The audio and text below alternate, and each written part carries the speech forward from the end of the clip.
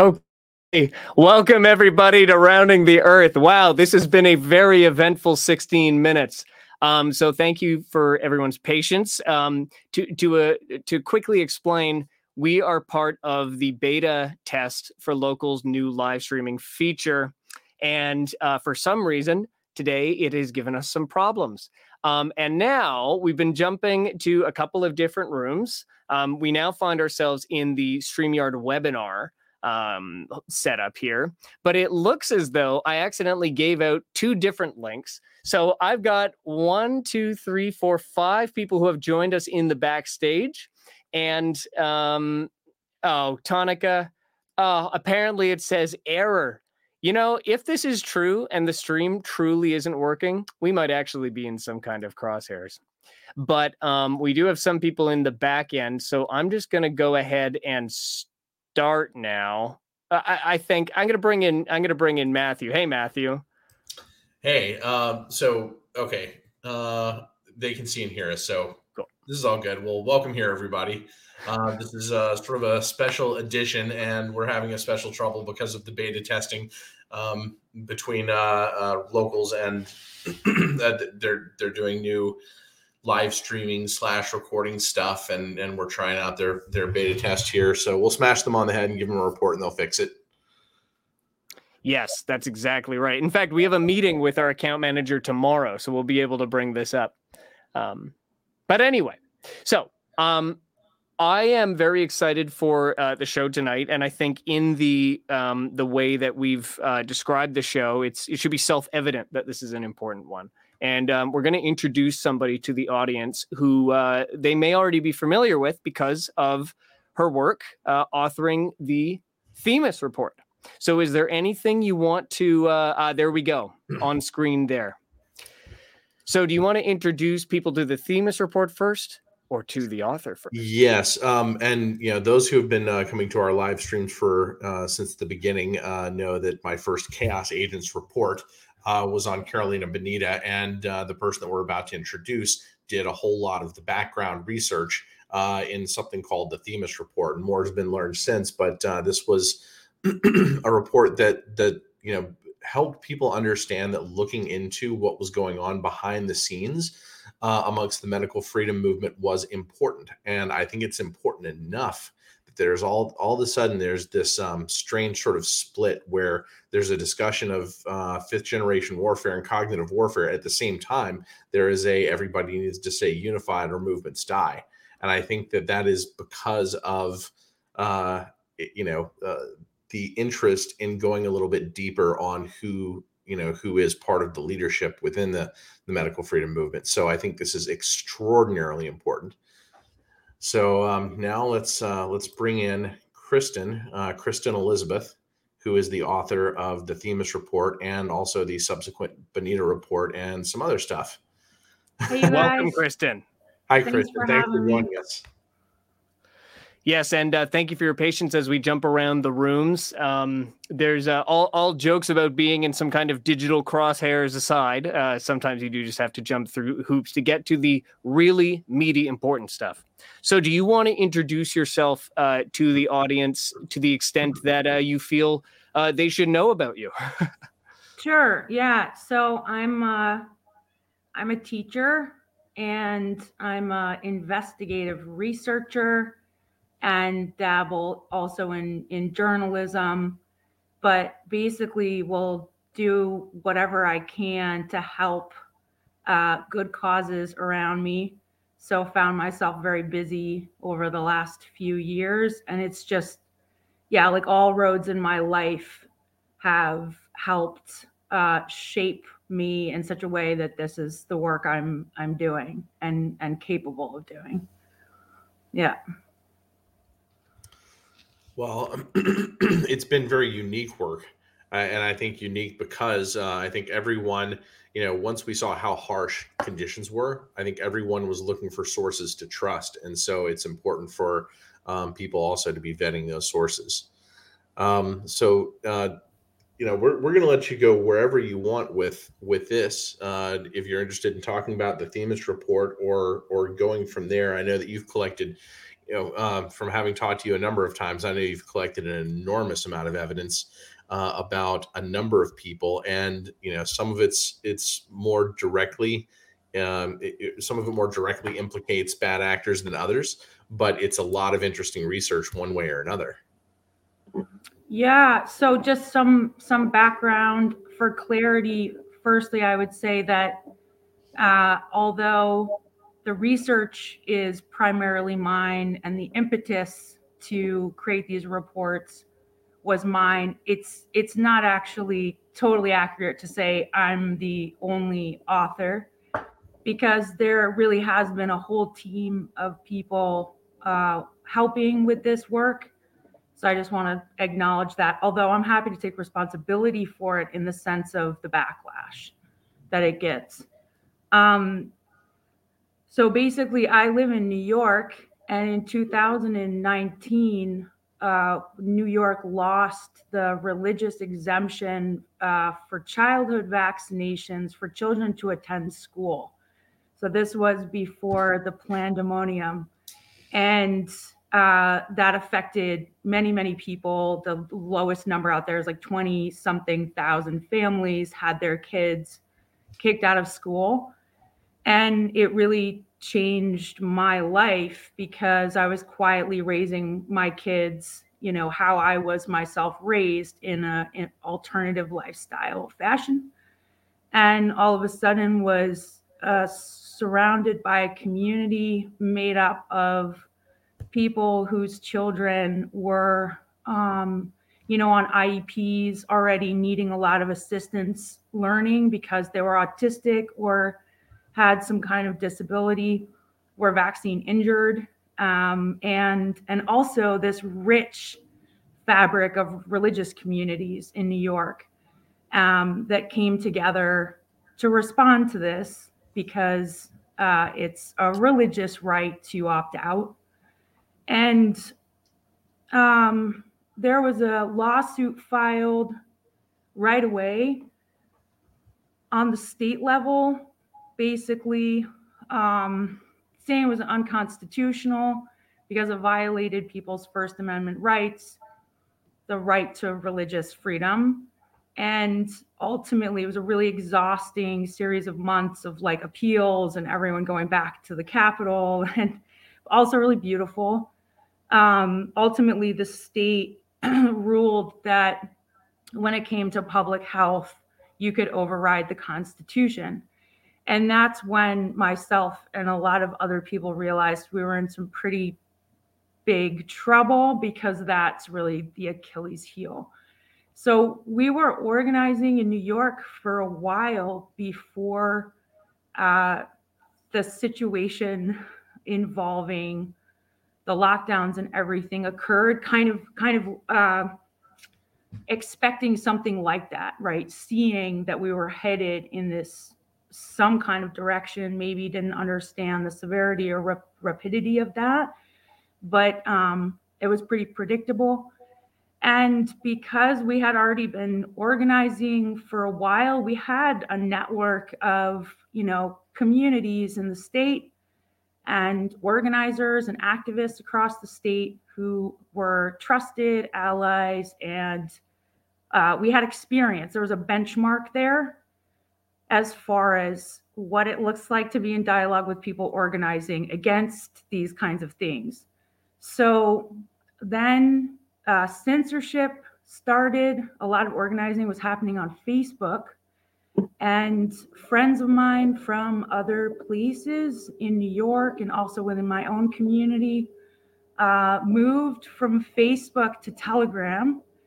There was this huge exodus to Telegram. That was the app that circulated as the safe, secure alternative. And that's really important because in the last 3 years, there's actually been a number of instances where there's an exodus of like 7 million people to Telegram in 24 hours. So millions of people moved to Telegram, and trusted ally, friends, organizers in New York, started on Telegram groups like Health Freedom for New York and stuff like that were statewide, and I was in those groups. And so I was very familiar with what I would call normal groups, right? Where the people in them are real people. They're engaged in real conversation about what's going on and also what to do about it.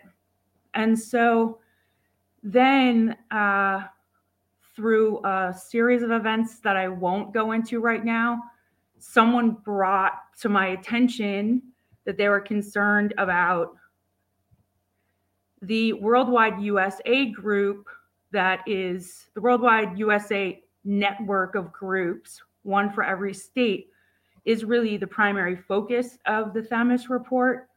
And because there's a group for every state on Telegram, someone wound up in the New York one and sent it along to me, basically wondering what was going on. So I went into this group, and it was immediately clear that it was in what I would call an inorganic space. There were all these like bizarre red flags.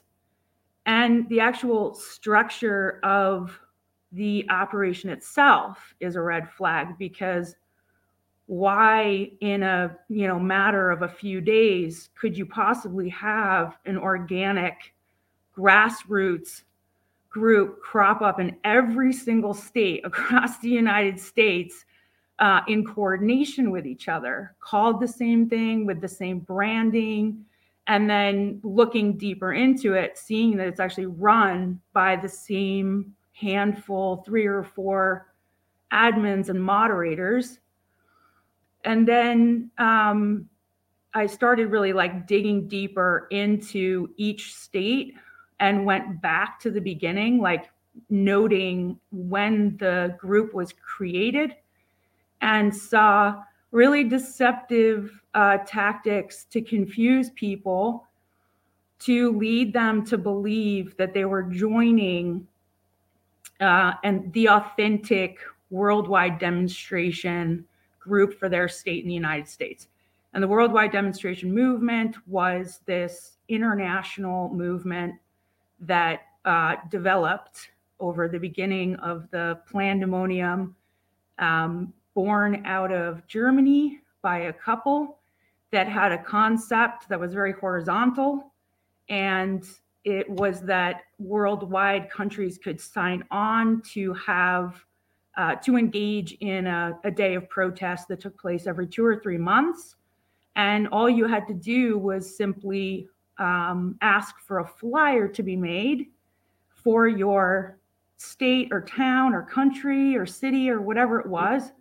And then they would also promote your location and your flyer, and you could send footage in afterwards of your protest. And then they would put together these really amazing compilations of protests that took place at the same time around the world or the same day. So people thought that they were joining the authentic version of worldwide demonstration in the United States in these spaces, because the people running these fake spaces would use the real worldwide demonstration branding for a period of time and then switch the branding. So they would like gain trust, and then they would switch the branding. And then they would do all kinds of other nefarious things. They manually put people in the groups also. People didn't choose to join them. They moved them into the groups. So I would see like comments from people often saying, how did I wind up in here? What is this? And then, yeah, go ahead, Matthew. Yeah, I'm going to look for a way to try to frame this as a good group of people. Like, how do we know these are nefarious actors and not a group of people trying to, I don't know, save the world? Sure. And trying to organize such that they can have some sort of control over building a community or making it functional. Sure. You know, what separates good actors in a plan like this from bad actors? Sure. Very good question.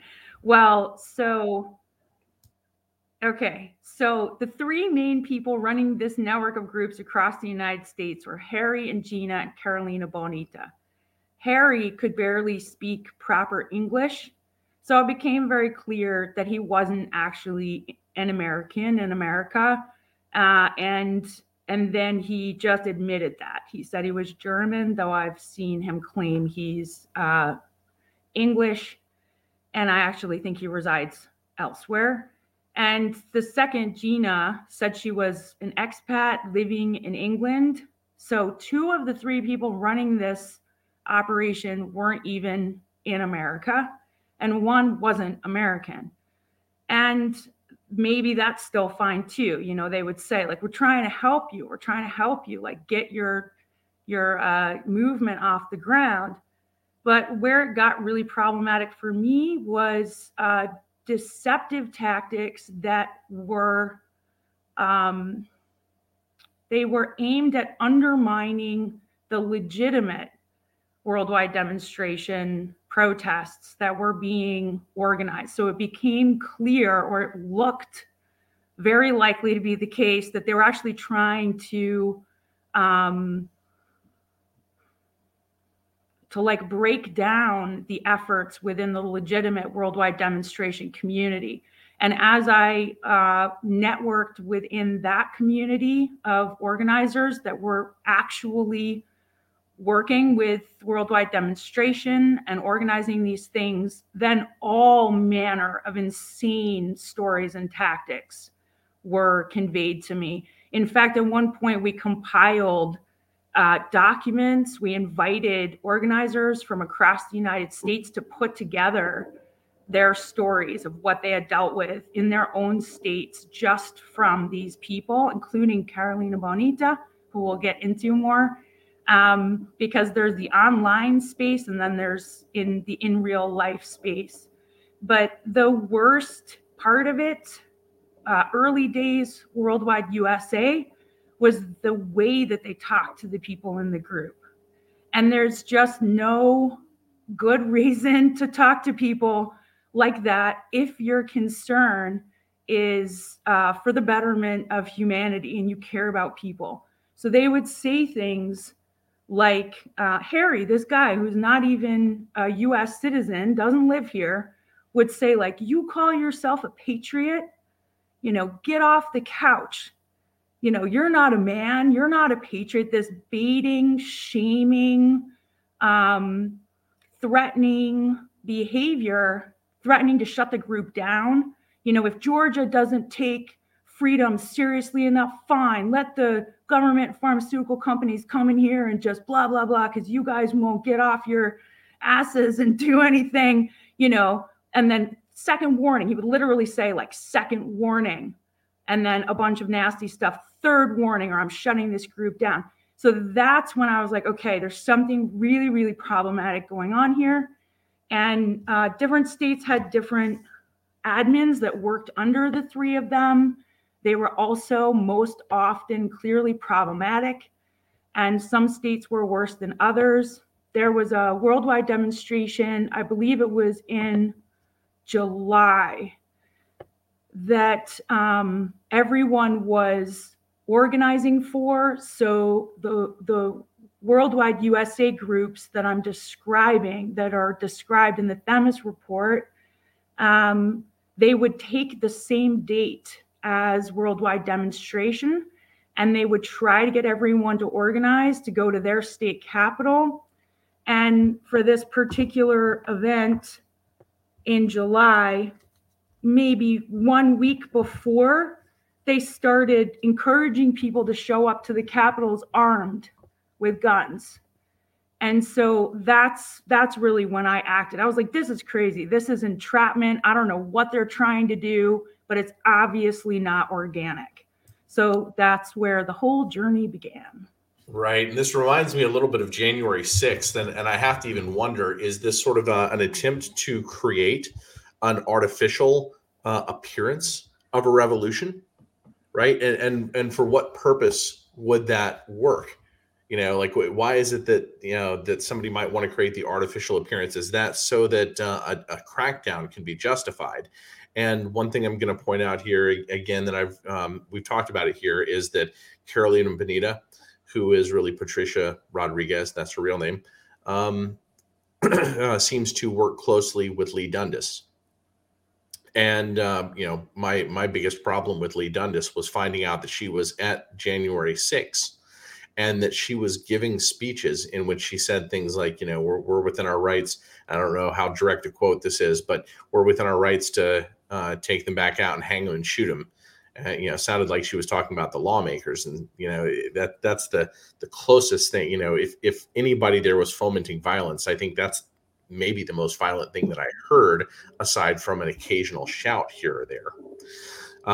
So when I see that, and then I see 600 people arrested and still held to this day, and I see Lee Dundas not get arrested for what seems to be more dangerous activity.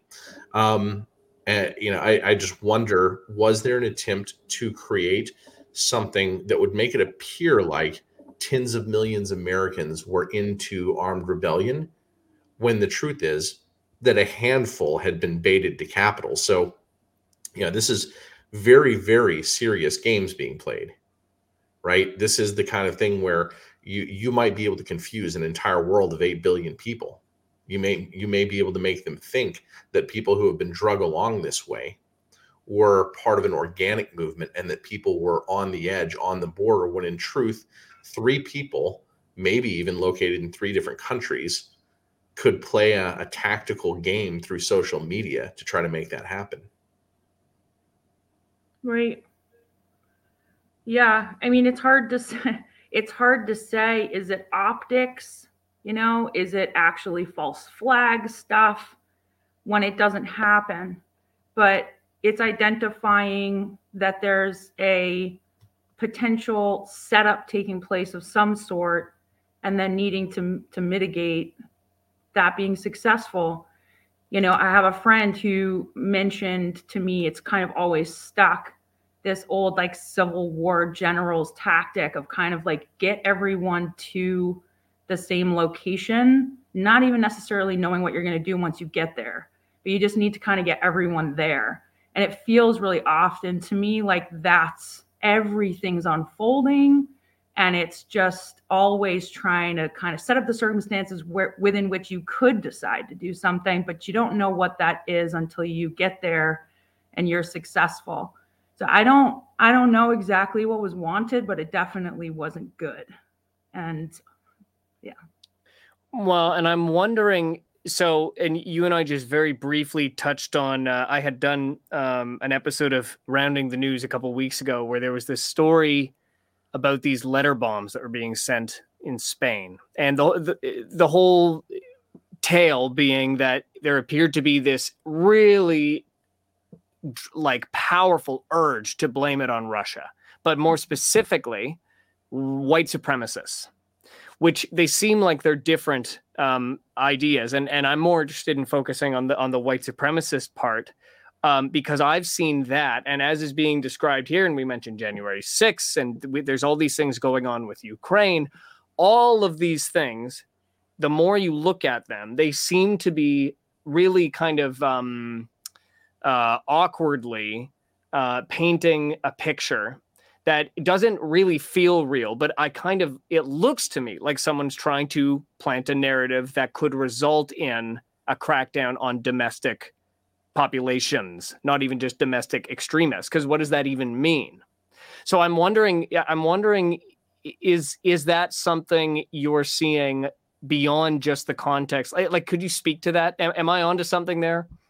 Yeah, sure. Yeah, it's really crazy. It's very, very interconnected. I think if people had a sense of the landscape, they'd be both horribly shocked and at the same time, hopefully feel very empowered because so much resource and energy is going into trying to actually control the outcome within what I would call like a citizen-led grassroots space. Mm-hmm. And a big part of that is like generating and always kind of fomenting people further into extremes and trying to radicalize people, which is something, Matthew, I know you've talked about, and I really appreciate that, because part of the problem is people don't realize they're being radicalized. That's a little bit the magic in the propaganda part of the problem. But it is like pushing people into extremes, and we're increasingly less able to see what's shared with people we find ourselves on the opposite side of something from. So with there's very, very, very similar operations on social media, especially Telegram, where I do most of my research, targeting white people, using propaganda tactics that are similar. For example, showing statistics that are probably false. I have no idea. Talking about like black crime versus white crime, taking examples of like immigrants in Europe doing violent crimes towards white people and like really amplifying that and creating this narrative that like there's a white genocide, you're going to be killed if you don't. And that's the part that matters the most. If you don't what? If you don't join our group today, get vetted, stand up for your people.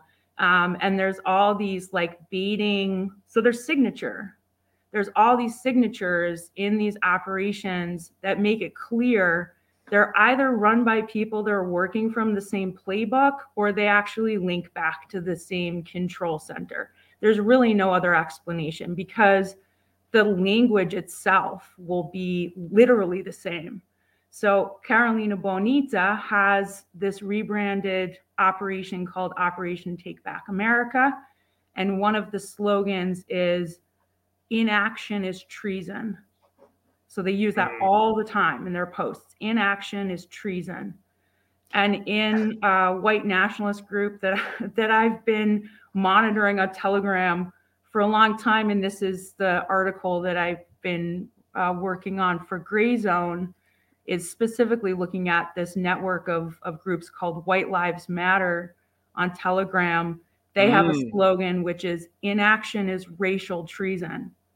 So you can actually identify patterns in the propaganda, and not just in the slogans, in how they speak, in the images they use, and especially in like the baiting and the attempt to radicalize you, And this is a tactic that gangs employ, gangs and cults. Do you want to prove yourself? Do you want membership? Do you want to be a Crip? Then you actually have to commit some sort of extreme act of violence against somebody. And so, it doesn't surprise me that there is a known and understood and manipulated psychology of this. Now, I want to bring in one more piece. It's from one of the early articles that I wrote when I started. I came across, somebody else writing about this, and I realized, oh, this has to be part of the psychology of all this, which is action potential. Cutting off or effective resistance.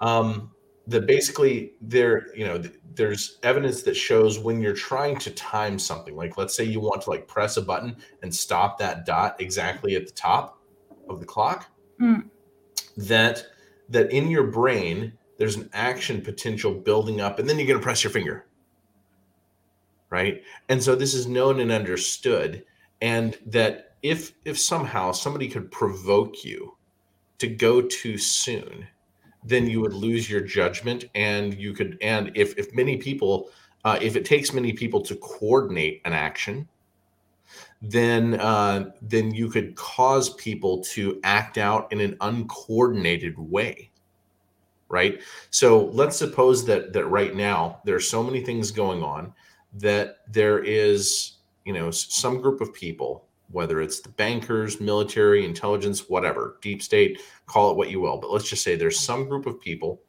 who know that there is potential for revolution. And what they want is to cut off any action, cut off the early adopters of the movement, right? Make them move too soon, right? Control when it is that they move somehow. And then possibly they could keep that from ever taking place. So I feel like, that may be part of it. Now, On the other hand, one hypothesis that I have had is, what if you want to keep people from moving until there are millions more? Then what you might want to do is actually, like put a lid on it, make people see that the early adopters are being put into prison, make sure that people see that the early adopters are the most radicalized people. And then later, once there are millions of people who are agitated, then push them all at once. So there's multiple different lines that I think this could play out once the game begins. So it's very hard to figure out who people are and what their motivations are within these groups.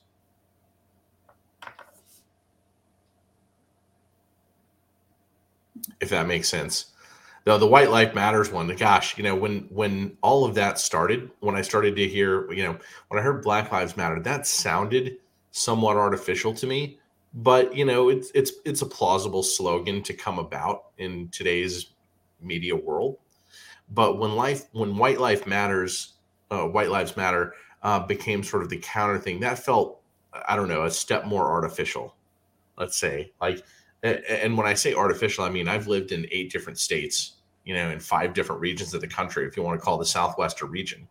And, I'm somebody who associates with all kinds of people. I'll at least step into a bar wherever I am and play a game of pool, or sit up at the bar at a restaurant when I'm traveling through and talk to people and meet people. I'm just curious, I just haven't come across this giant swath of racial purist Americans. And we have data. When Pew Research, they publish data every year, they publish surveys, how many people consider themselves a white supremacist, for instance. And these numbers have gone down and down and down and down over the years until about 8 years ago, they hit around 2%. And it was equal between the Republican and Democratic parties and independents. I think, if I recall correctly, it had been higher amongst the Democratic Party until it settled down at this very, very tiny low number. And so, in one sense, we can look at statistics and we can know fewer people than ever in the United States consider themselves white supremacists. And yet there's this movement that appears to be more and more radicalized. So yeah. Is what we're talking about just the creation of an appearance? Well, it's hard to say, because what the CIA has done for a long time, and it's just deploying its playbook, is go into nations where there's certain cultures, identify the extreme tendency within that culture, and then cultivate it and radicalize people, train paramilitary groups, cause insurgencies. And when you look at certain regions of the world, like the Middle East, Syria, Ukraine, Eastern Europe, you can see within those cultures, actually, there is a tendency towards certain kinds of extremes. And that's what's always leveraged. The nationalism in Eastern Europe is some pretty serious stuff. In the United States, when you look at the United States, we're like a harder nut to crack, and pretty disparate in a number of ways, but also pretty knee-jerk when it comes to certain political, partisan, extreme things. And so it's this like tapestry of hot button issues that have really been leveraged. And it's hard to imagine like a front from either side that's coordinated to me, because it just feels like we're breaking down altogether as a result of that. But so, I've spent way too many hours in these like white nationalist spaces. And there are, of course, legitimate, like messed up people who think all kinds of messed up stuff. And then you see the kind of this magic in the way information is presented to you, invites you to go down that road intellectually. If you're not careful, you can really start feeling like a victim when you're not. And in marriage with everything that actually is going on in the world, anything's believable, right? Basically anything became believable in the last couple of years. So people are in these spaces there's a formula of like 80% truth, 20% radicalizing nonsense, or the sin of omission is a common tactic. Like these things with information and with propaganda, use of color, and numbers, magic with numbers.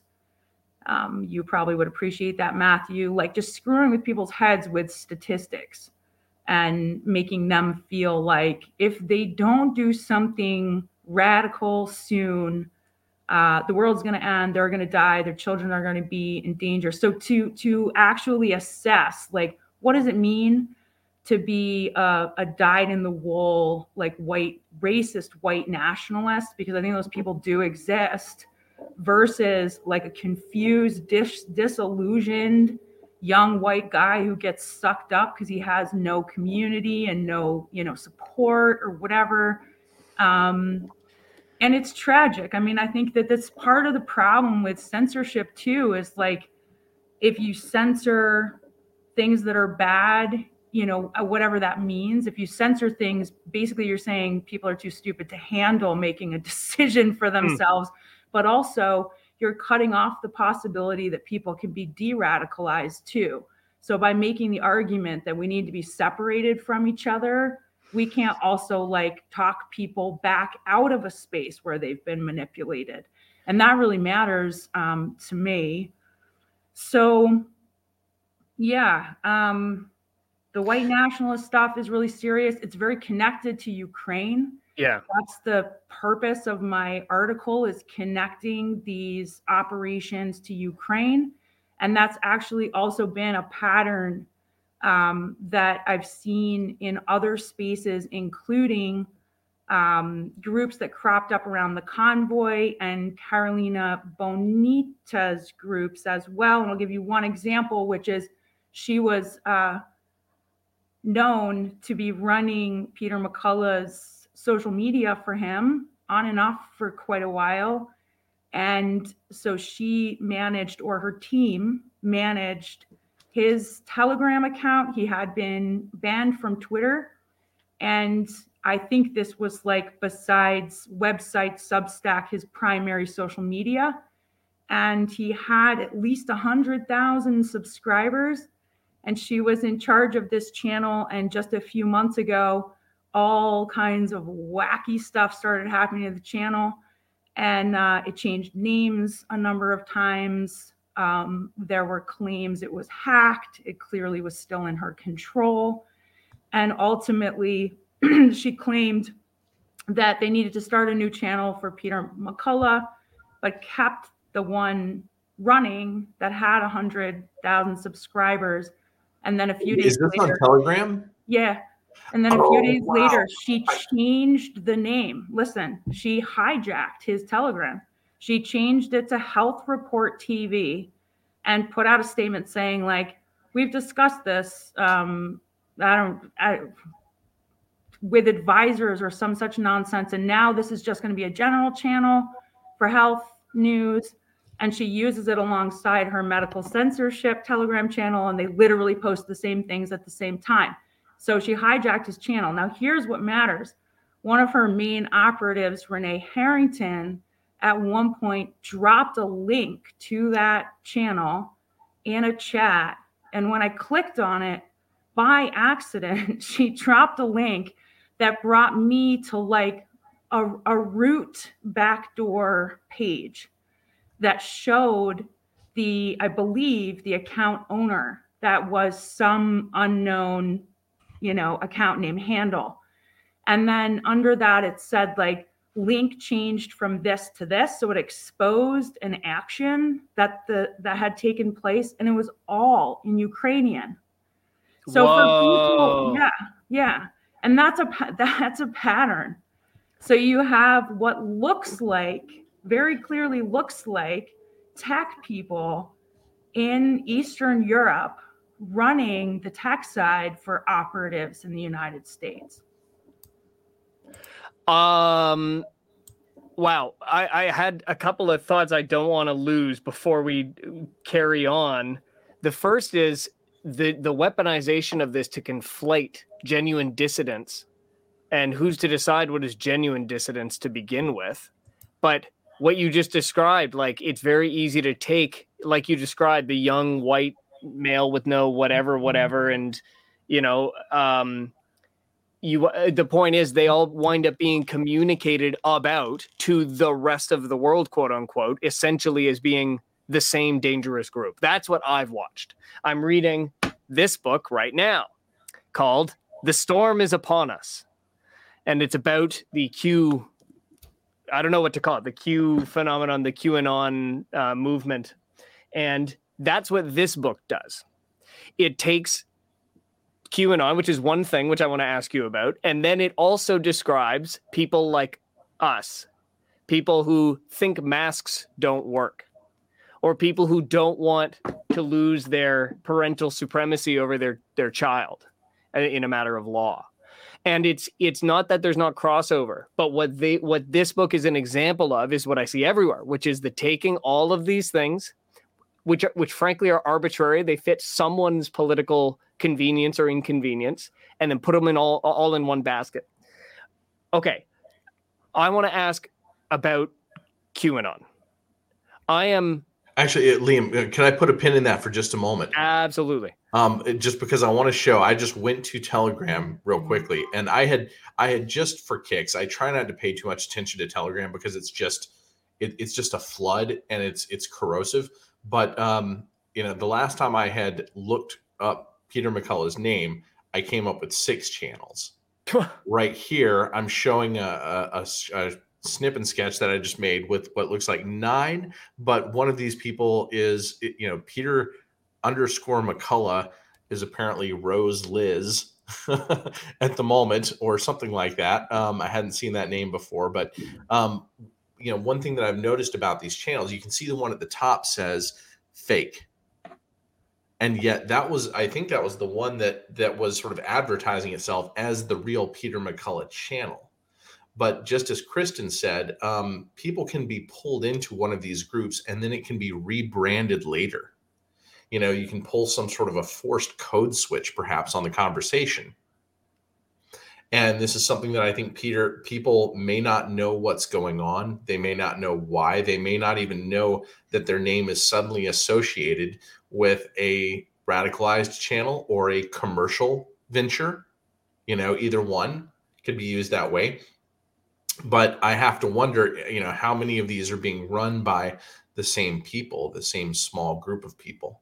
And even in channels that I was in where there were people I knew who were talking about this stuff, it felt like very weird conversation. People would say, "Oh, this one is the real Peter McCullough channel," and I'm thinking like, how do you know? Oh, I texted Peter and he said this one, blah blah blah. Mm-hmm. But at the same time, like, how do I even know that happened, or how do we know that he's not involved? Like it becomes very sketchy very quickly, and I feel like this is a moment when we should sort of step back and say, okay, whoever the leadership is, like there should be an understanding between them and us that if you have a social media account, that's you.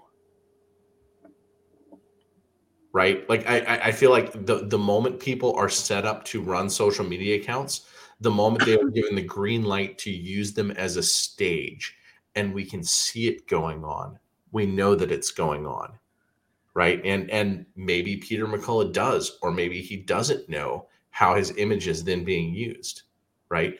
The deceased Zev Zelenko, his image is being used within some of these channels in order to,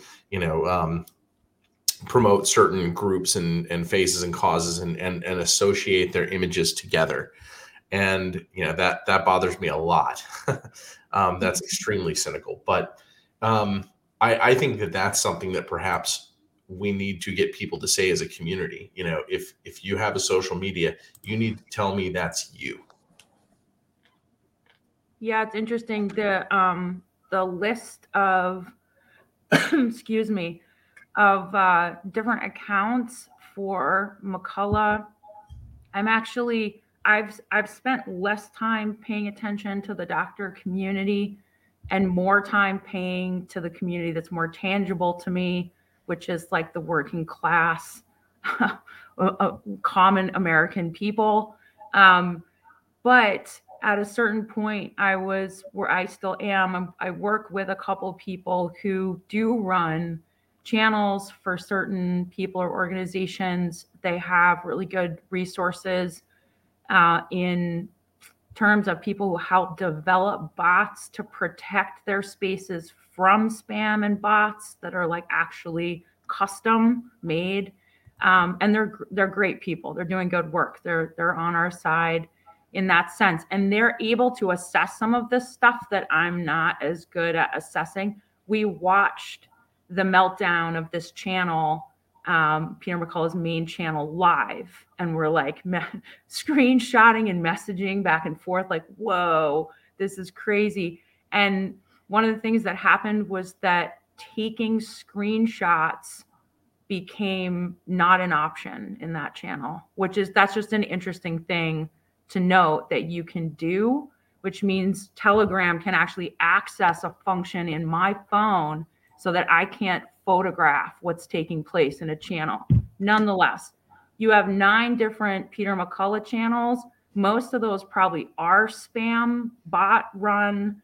And if you go into them, you'll see like the stuff that maybe would have been in his real channel get forwarded or reposted, right, mixed with crypto spam nonsense stuff, trying to get you to some of these QAnon spaces or like Trump card spaces or whatever kind of spam nonsense is going on there. So a lot of it would probably be bots. And then you have something that looks a little bit different when it's actually run by operatives, but they're also using bots. They're using really high levels of sophistication. In the case of Worldwide USA, they were able to use a bot to create a federation, what's called a federation, where if you got banned from one state, you were banned from the entire network, and they could post to the entire network in an instant. So, I mean, in a way, Telegram is really kind of a weapon. And it's important that people understand that, not just because of the immense amount of data harvesting that is clearly going on in there, but because it can be used like that. And it's used by all the paramilitary groups and military groups around the world.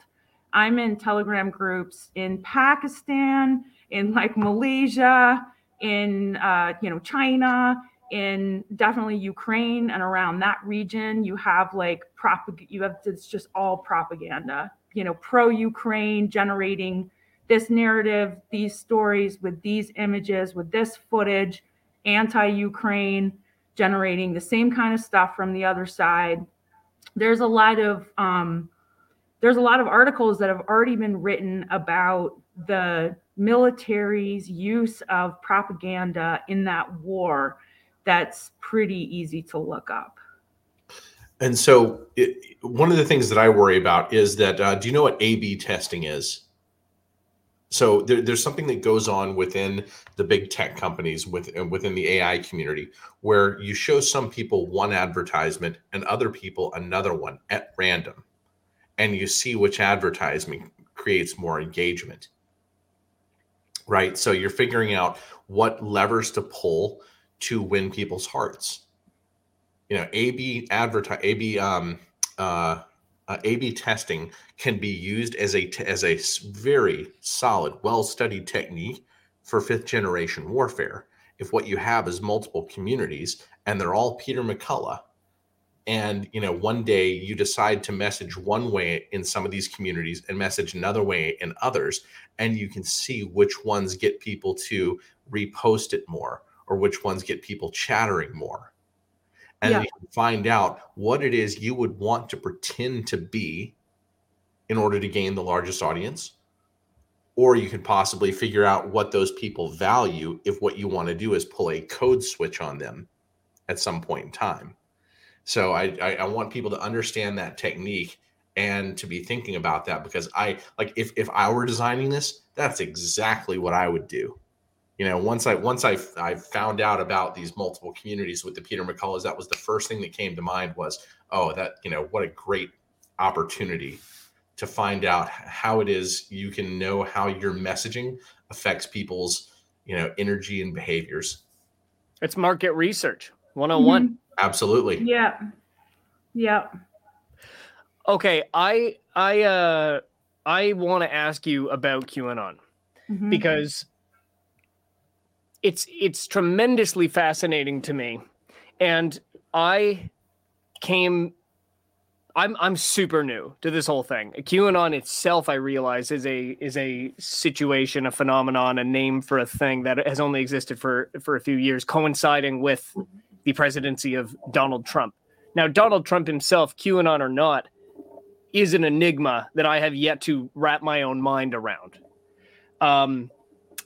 But there appears to be this really concerted effort to mold how people view this character of President Donald Trump in a way that feels an awful lot on both sides like everything else we've been talking about. Like, I feel an operation playing at my brain. And part of me, I'm so fascinated by this because I think I fell for it. I think the way that from 2016 until late 2021, I feel like what I thought I knew about, again, the character of, and I don't mean character like the man, I mean the character like you're writing a fictional version. I guess it's not that it was 100% false. It's that I feel as though I had a version that was constructed for me to have. And not everyone got that same thing. But the point is, QAnon is an example of this entire thing that built or was built, that has a narrative to it, a conspiracy theory of everything, that you would be very reasonable to take one look at and disavow anything it ever touched or just walk the other way. Problem is, it's also pretty correct narratively. It really seems to capture a lot of what we're going through as whatever you want to call it. If you want to describe it as the human race, or as people waking up to realize that the world is not as it seems. So because of that, and that I'm not speaking on behalf of anyone other than myself, that's kind of how I see it. It seems like I don't get it. Now I'm coming to a place where I feel like I have a more firm opinion of what it is, but I won't say anything more than that. I want to get your take. What is this QAnon thing? Well, I think that it's a good opportunity to talk about the military, because in a nutshell, the narrative that at least originally was there, because QAnon's become its own whole mess now, was that to trust the plan. The president is going to, being Trump at the time, he's going to drain the swamp. He's going to get rid of these bad people that don't care about America, don't care about you, and also engage in all kinds of really wacky practices. And the military is on your side. Okay. That's probably the most important part of the entire message, is that and so you wait, you trust. If you listen to that, if you believe that message, it's enough to simply spread the content that comes your way that furthers that narrative. That's as active as you need to be, because you can simply trust that the military is going to show up. And it's understandable to me, because they're your fellow Americans. And if you care about America, you can also access, the hypothetical reasons why someone would join the military and feel somehow an affinity toward that you'll be protected by them. And I think there's lots of good people who are probably in the military. Oh, I would think the vast majority. Right, for the right reasons. But just the narrative around the military, I think, is the most fascinating, because on the one hand, I was just thinking about this the other day, the QAnon narrative tells you to trust the military. They're in charge. That sort of deteriorated once Biden was put in office. Then everyone was waiting, like, is the military going to do something about this? And then they didn't. And so I don't know what's going on with that anymore. But the other interesting thing that happened was in 2021, October of 2021, Biden signed the executive order for all military members to get the vaccine or be dishonorably discharged. And right at the same time that he did that, and people knew he was going to, it was talked about in the press, this individual, David DeGraw, materialized, who runs a website called pogsofcom.com, pogsof.com, and he has a Substack under his name, David DeGraw. And he's some military guy, I can't remember, some top tier military guy, maybe a vet now, I don't know. And that time was so intense. The fall of 2021 was really hyper intense. It was like, what is going to happen in the world? And he created his own social media space on his website. He created videos and articles encouraging active duty and veteran and other service members in the United States to band together and prepare for basically a revolution. But the way he did it led to, let me be really careful with how I say this. He invited people who were interested in that idea to join a space within which the conversation took place where he was in control of it. That's not to say that it didn't happen other places too. And the content that was created by Pogsov looked exactly like military psychological operation propaganda.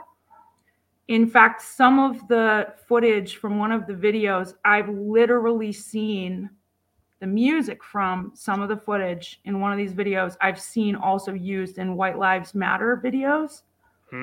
And basically, at the time, people were saying all over the place, it was like flooding the internet, that, you know, whoever the boogeyman is, most likely at the time it was like the CCP, was trying to weaken our military by forcing the vaccine. It was going to like kill all these people, or it was going to weaken their immune systems. It was going to make it so that our military was weakened so that a foreign nation could come in and just like take us out, right? And that narrative went on for a while. Also, you see that with like the woke culture stuff, that the woke culture stuff is being injected into the military to undermine the strength of our country. And the term that was circulating was debasing the brand, the American brand, by doing these things. So a couple years previous, we had a narrative saying, trust the military, trust the plan, they're going to save you. And then within like a year or two, you had in those same spaces, frankly, circulating a narrative that the military was like actively getting like cut down and weakened, and we were going to be made vulnerable. Then you had an injection of basically radicalizing and what I would consider propaganda come from this guy, and it didn't, or his team. And then, of course, you don't have a revolution, and probably you don't want it to happen that way anyways. But nonetheless, in a way, yeah. So, and then just the way in which we try to understand what's going on with these controlled spaces and these individuals who are clearly chaos agents, and have a tendency to go to the intelligence agencies firstly, but not actually to military intelligence. And so that's also interesting, that the military can be both the thing that's going to save you, totally being undermined by the CCP or whomever and weakened, and now you're vulnerable. And even if now that we're in the point in the movement where people are constantly throwing around the term controlled opposition, which is very predictable and can't tell who is a good person with a big ego and a theoretical disagreement and who's actually a paid, chaos agent. You have the military not present as a main player in these operations, and I think that probably it is.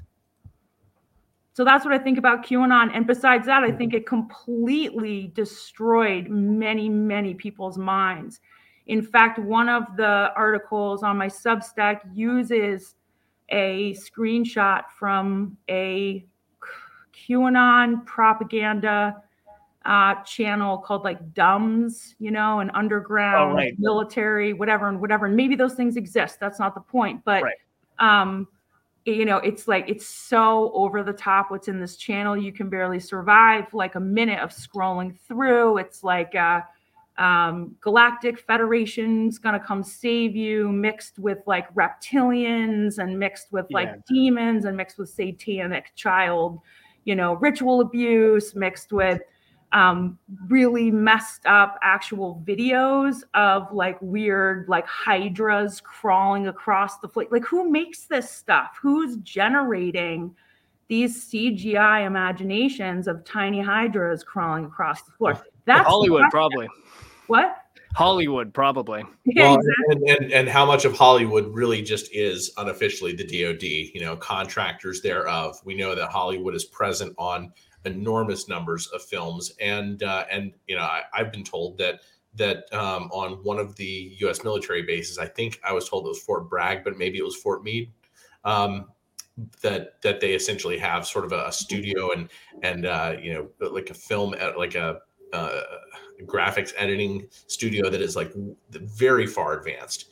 Like they have people who are, they don't say that they're necessarily representing the military, but there's a conference called SIGGRAPH that people from military intelligence attend every year, and they recruit from this conference. And these are the people who are making like, the bleeding edge sort of, graphic effect stuff in movies. One of the things that I want to bring in real quick, just because I think it relates to everything we've talked about, is the concept of one screen, two films. Are you familiar with this, Kristen? I'm not sure. So it's the idea that you're showing everybody the same picture and the same information, but you already know ahead of time that it is sort of set up in a way that will split the audience. One portion of the audience will interpret it one way, the other will interpret it another. And here may be a good example.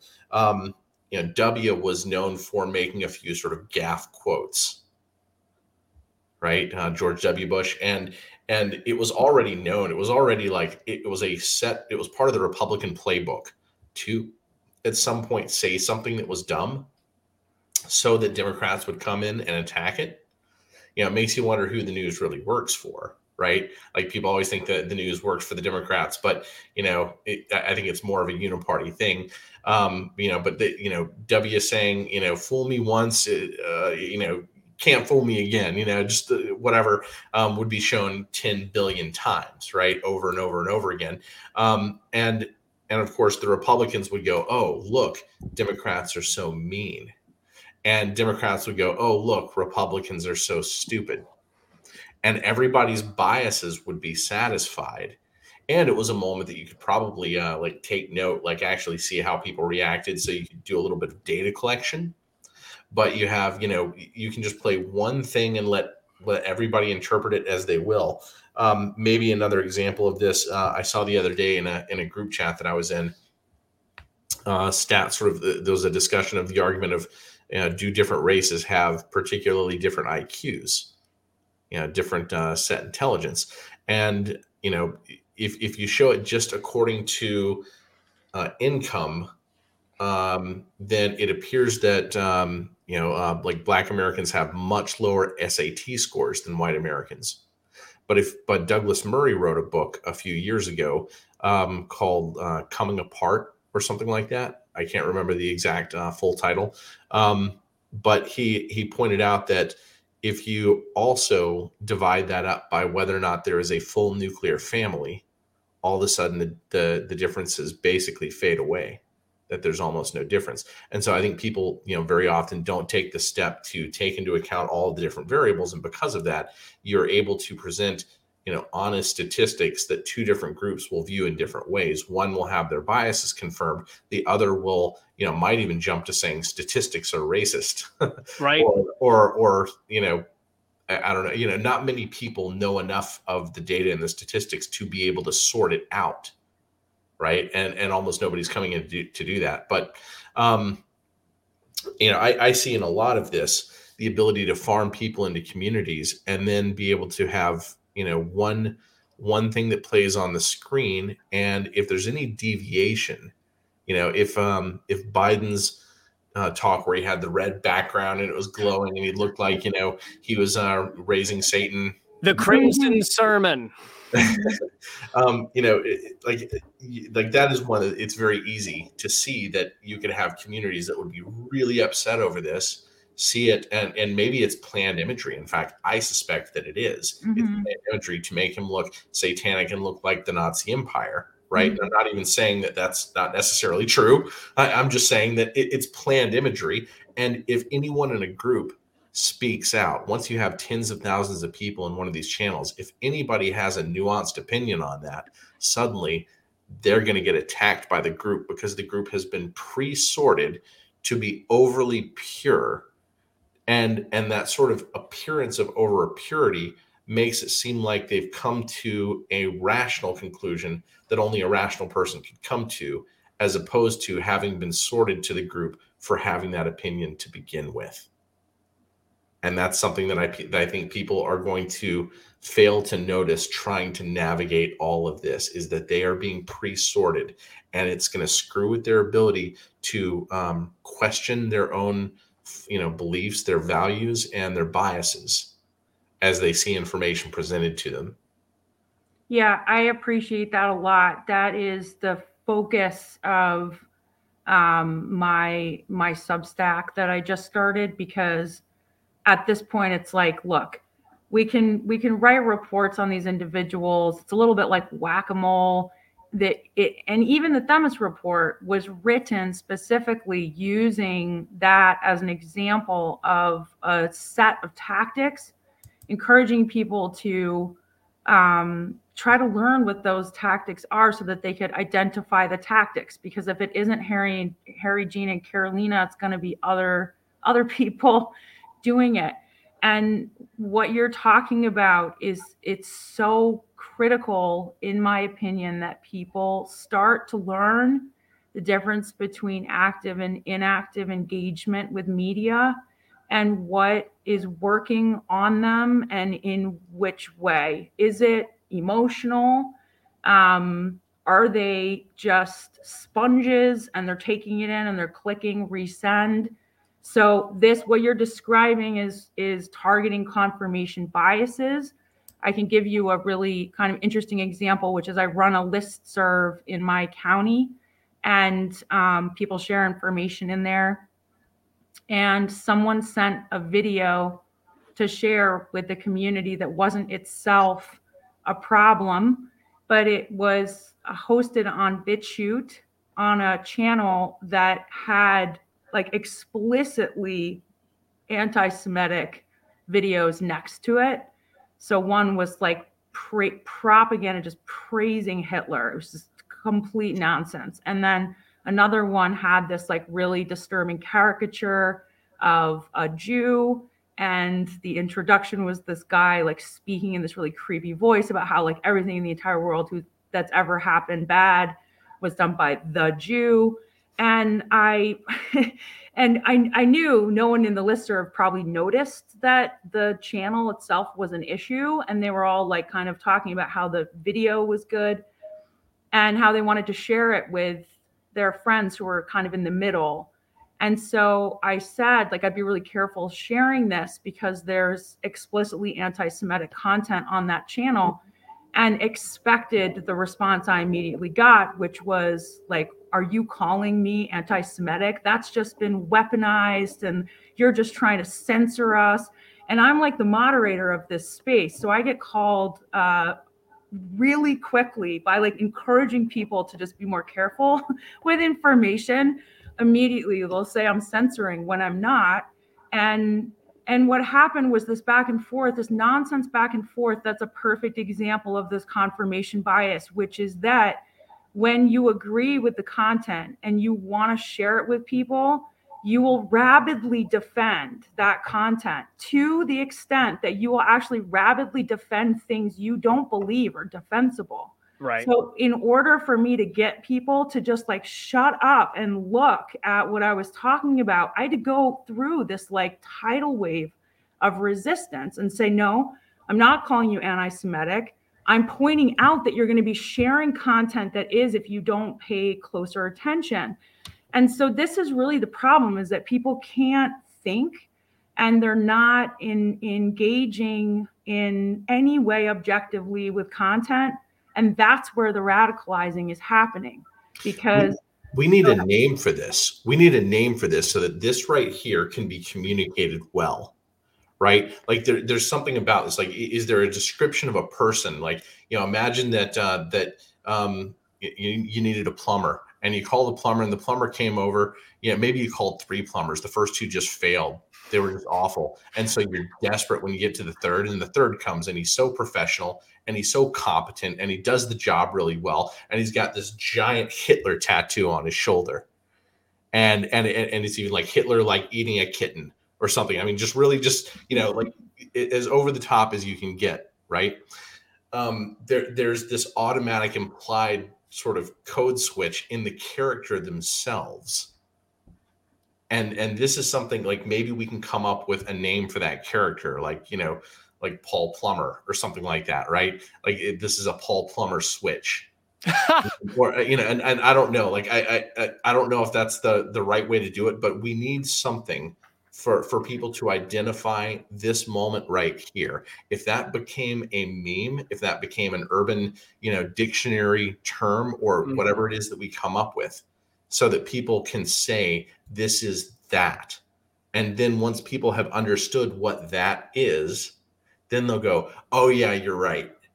Or maybe we can find this content in another place, or be able to port it somehow, or simply remake it ourselves. Right? Yeah. Somehow people have to develop a toolbox. Honestly, I think we're like doomed if they don't, because the level of information manipulation. So just even in the Dave DeGraw video that I was talking about, which by the way is like 4.5 hours long. At one point toward the end, there's a flood of images of the different POGS seals, which is just interesting. And then there's a bunch of kind of meme warfare feeling stuff that happens. And there's an image of an individual with an anonymous mask, the Guy Fawkes mask, holding a sign that says "Wake up," and above it, it says psychographic segmentation of the population in order to micro-target people based on confirmation biases. There's actually 2, and in a way, it feels like I speculate that that's a signature that they ended that little video with, actually. And if you look that up, you get a lot of indication of the complexity with which what was targeting people for financial reasons has now turned into targeting people for socio-political control in general. And that is really, really, it's at least amplifying the radicalization that may be taking place anyways, and further segmenting everyone into their tin cans. Go ahead. Could you repeat you're blowing my mind. What was that phrase you just said? I didn't get it totally right. It's psychographic segmentation. Okay. And micro-targeting individuals based on confirmation biases. Micro targeting. And this, yeah, wow. And so you're saying that's real. Like that is sort of an admission of what's being done. Yeah. Absolutely. Just look up psychographic segmentation. It's all over the place. It's demographics, but instead of what you think of when you think of demographics, psychographics are your values, your religious leanings, maybe the culture of your home, your community, the things that compel you to make choices. And the obsession seems to be around decision making. So if you look at the definition of information warfare, psychological warfare, and now cognitive warfare alongside each other, cognitive warfare is particularly interested in permanently shaping your mind. And there's a focus on what compels you to make decisions.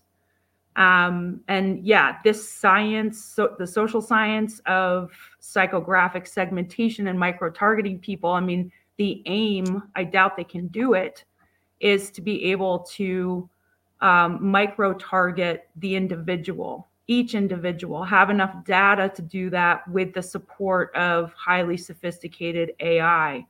So much content that people engage with is operating out of this targeting, micro targeting you based on your confirmation bias. And Matthew, you know full well with like some of the documentaries that have come out and all this stuff, that is what it's doing. So we just just fall right into something. We're like, I knew it. I knew it was killing this many people. And like, and I've been trying to tell people and no one will believe me. And then here's this thing and it says, but then it also says this other stuff. Yeah. And the other stuff isn't true, but you just you trust it. Unearned trust. Okay, a couple of things. I wanted to show an example. So there's up here in Canada, I work with the Canadian COVID Care Alliance, and one of the hats I've worn is research into conflicts of interest, and mostly attempting to understand and document and quantify what happened here in Canada. And this is work that I've done as well for the Campfire Wiki that we run.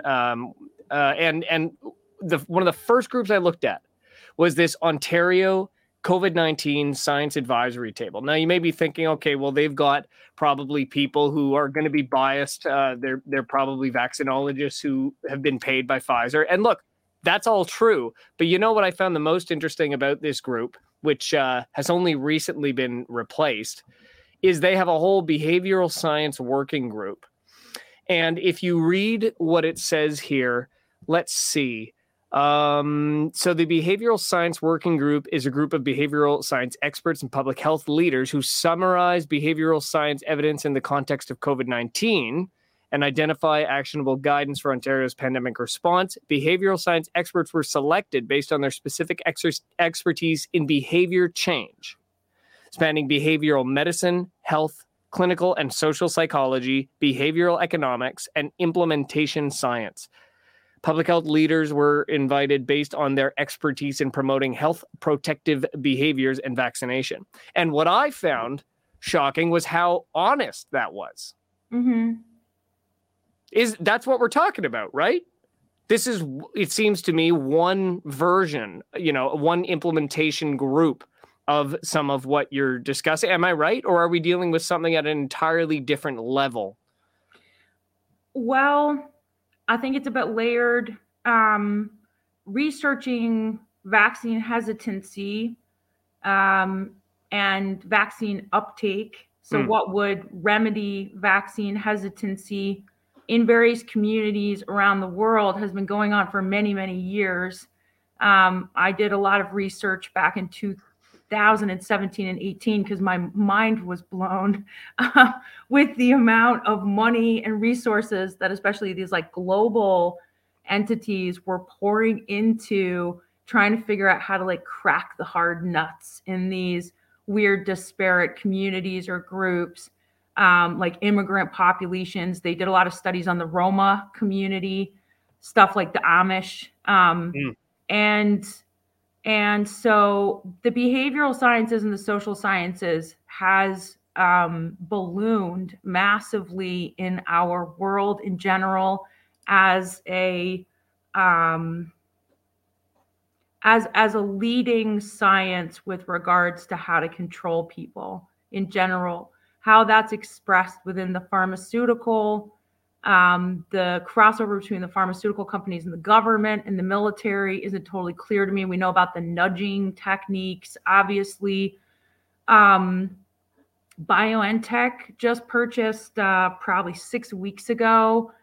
I think it was, I don't want to get this wrong. Will you guys look it up? They purchased InstaDeep, I want to say for like $480 million, which is an AI that they claim is going to streamline their company's operations. But if you, I'm gonna do a Substack article on InstaDeep because it's crazy. If you go and you research InstaDeep on its own website and you watch the video and stuff, it's all about predictive behavior modeling and stuff like, I mean, it's not all about, but it's one of the main reasons they've clearly purchased it. So yeah, there's a lot of this social science behavioral stuff going on there too. The military specifically. What an ordinary thing for a drug manufacturer to be doing. I'm so uncomfortable right now. I know. Sorry, Liam. Sorry. No, you'll have to have a hot chocolate thing. Afterwards. Yeah. Oh, that's such a good idea. Well, but this is the thing. This discomfort, I've experienced it a few times with Matthew when he goes on this, like when he began his Chaos Agent stuff. I sent him a message saying, man, I don't know if you should do this. And it was back when Stu Peters was the person being criticized.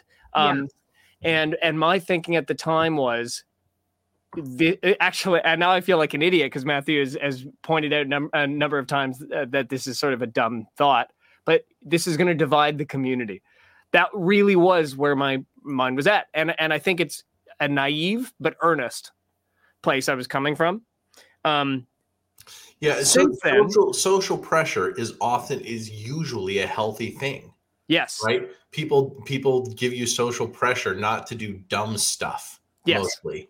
And so, like most of the time when you feel that social pressure, it's because you're going someplace you shouldn't go. Right. But when research, right, or when displaying honest facts is the source, is the thing that's being pressured, that's when you have to stand back and go, wait a minute.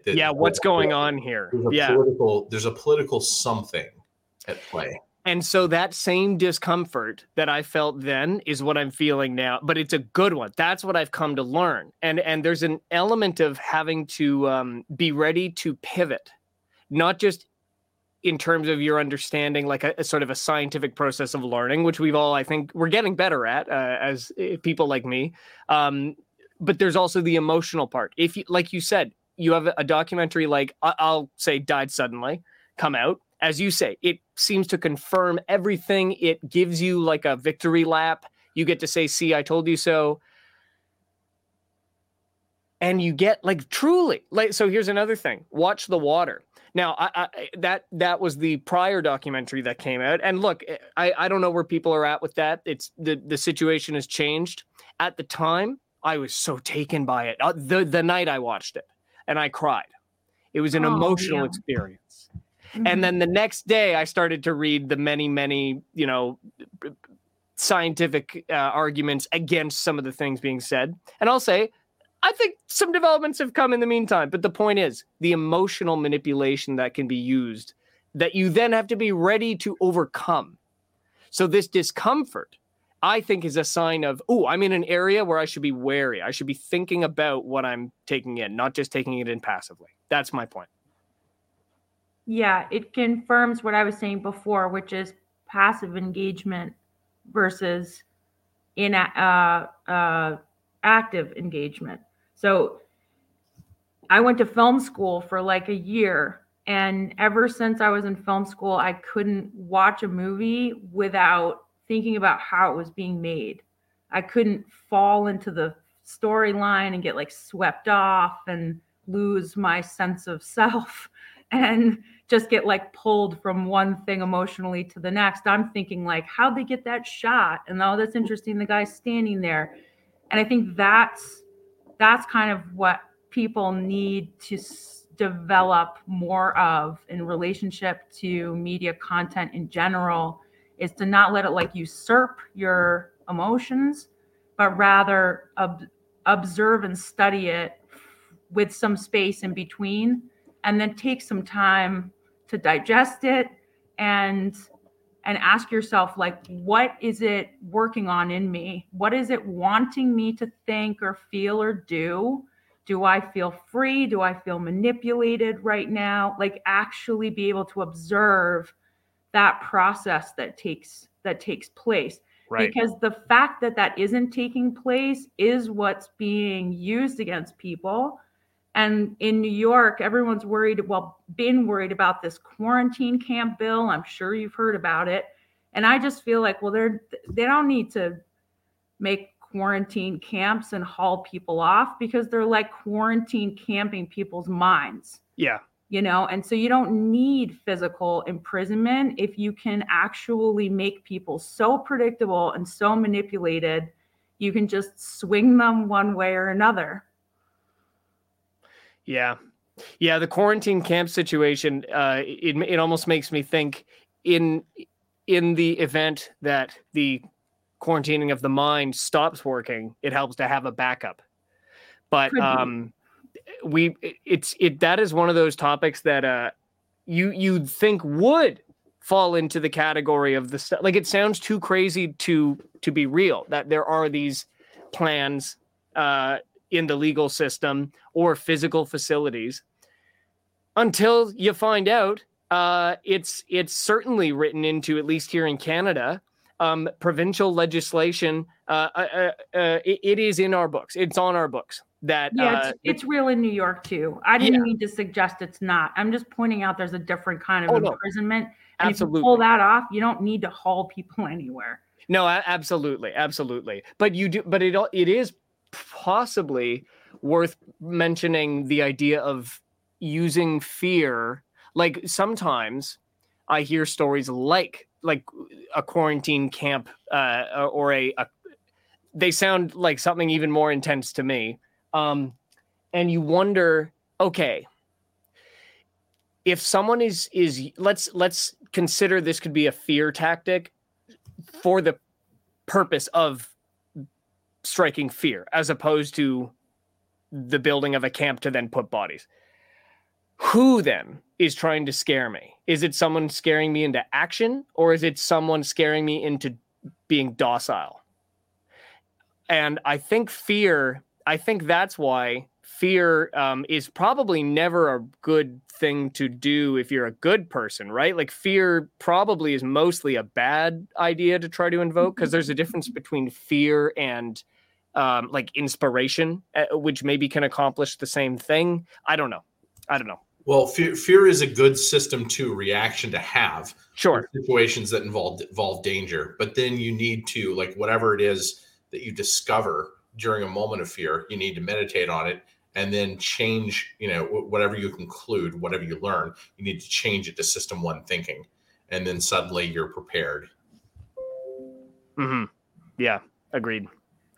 So Matthew, we don't have a whole lot of time left. Is there anything that you were hoping we would discuss? Well, I wanted to let you go anywhere that you wanted to go, but I know that you have done research into AFLDS, and I don't feel like I feel like I have a better handle on that situation than most people do. I do have I don't know, 4 or 5 pages of notes on Simone Gold and AFLDS. I do have some opinions, not all of which I've said out loud. I've been sort of watching things go on, but I'm curious as to what you found looking into that situation. Yeah, so I know I mentioned that I wanted to talk about it, but it almost seems better to save that for a different. Do you want to come back in a couple of weeks and we can both sort of, Yeah. I can shore up my notes and maybe make a few slides that'll help too. And maybe I'll have, stronger opinions by then. But I'm just going to go ahead and say this right now. My opinion stands that it's designed bonanza. And I just want to point out to people that the biggest thing that AFLDS did over the last couple of years that would have been something that I would have gotten behind. In fact, I retweeted this. They said they wanted to create a new hospital network. And many millions of dollars poured in. And then suddenly you have an organization with this major infighting battle. And you even have a judge saying this battle threatens the future of the organization. Right? You even have almost like court approval for this dispute to threaten the organization. So what happens to all that money? Right? Is there somebody or several people? Is this a design dispute? And that doesn't even necessarily mean that everyone involved has to know. But, is it a way to just be able to fold up shop, take the money and walk away? Yeah. So now I want to say something about it, which is I actually talked to an employee from America's Frontline Doctors today. So it would be better to go deeper into it at another point. But the two things that I find unconscionable, and I have done a lot of research into their Telegram operations were run by some of the same people running Harry and Gina and Carolina's. It's all connected. Is that at a certain point in the main America's Frontline channel online, which had 118,000 subscribers, maybe, all of these people had paid for their telemedicine service, which at the time was the service that they were offering. You could talk on the phone with a doctor, and this was constantly promoted. And someone from America's Frontline Doctors would call you and assess your situation, and then you could get access to ivermectin or hydroxychloroquine, both of which they had obviously promoted very heavily. And what happened was that like hundreds, if not thousands of people were flooding their main channel saying, it was terrible. It was one of the most terrible points for me in the entire last 3 years, saying like, I'm worried about my husband. He's really sick. I've paid for the service. I've called 3 times. No one's called me back. I was told I would be sent this in the mail. It's been 3 weeks. I haven't gotten it. I fear for this loved one's life. I'm worried about myself. And so in all of everything that's happened, I personally now know someone that had that experience, trusted what they were offering to the American people. So many people gave their money, and so many people were afraid and didn't know where else to go. So as what I do is I watch how information moves online, and everyone was sending everyone to America's Frontline Doctors for help, and they failed. They totally failed and screwed over so many people. And I don't think anyone's ever said a word about it. So the country is filled with people who figured out that there was a problem that way. The other thing I'll say is that America's Frontline Doctors media team, which is Frontline News now, and other elements of America's Frontline Doctors, is run by a team in Israel. And they're the people actually running this organization in the United States. They're not even denying it. So they changed, I think Renette Seenum broke that story. And on the heels of her writing a Substack article about it, they changed the name and the URL of America's Frontline News to Frontline News. They got rid of the America. And if you go to the bottom of America's Frontline Doctors homepage, at the very bottom, And all this media is created targeting like the patriot conservative American. Okay, keep that in mind. And all myriad number of political issues that would appeal to the conservative American. And at the bottom of the website, there's a big picture of a bald eagle, and it says, "How much does your freedom mean to you?" And then you have like 5 options of donations you can give to a bunch of people in Israel that are generating media content. And no one admitted that either. So yeah, it's just, I'm just this little person over here trying to live my life. I think that the barometer that's most important is, are you a good person? Are you deceiving people? Are you trying to make money off of people? Are you honest? Do you care? Those are the ways I assess whether I want you in my circle or not. And so it's easy for me in these situations to say, this is absolutely not okay.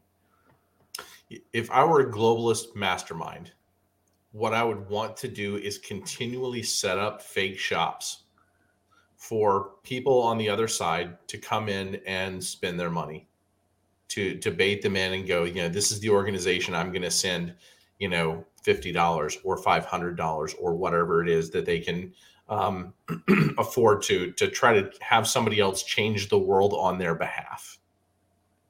Right. And that's part of the key is you have sort of an asymmetric relationship, a parasocial financial relationship.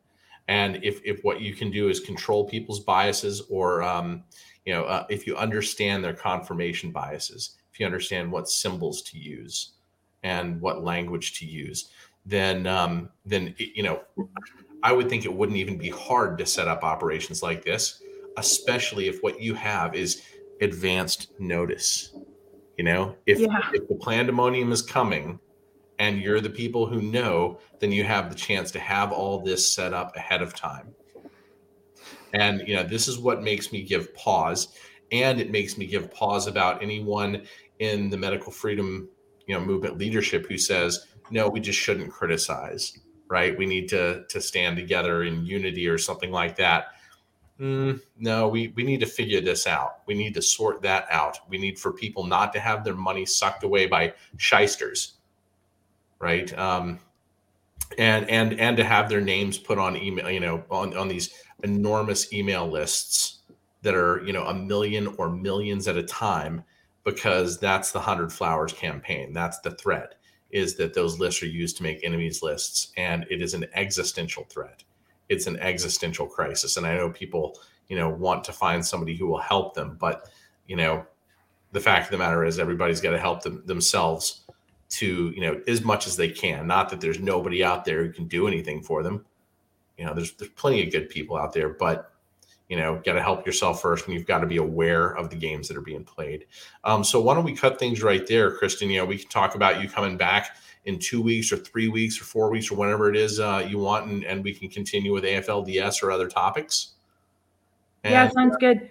I just wanted to say one quick thing, which is that because I've gotten a lot of criticism from certain individuals about this work, I just want to say that I've never gotten paid to do it. And I've spent thousands and thousands of hours of my time voluntarily working on behalf of this movement. Many people know that.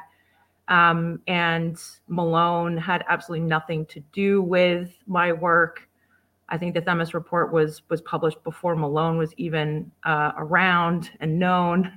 So just to make that clear, because those are some of the issues people have had. And if people want to criticize it, they should ask folks that are in the reports to actually address the accusations in the reports, not just continually say it's anonymous, that's a problem. Now it's not.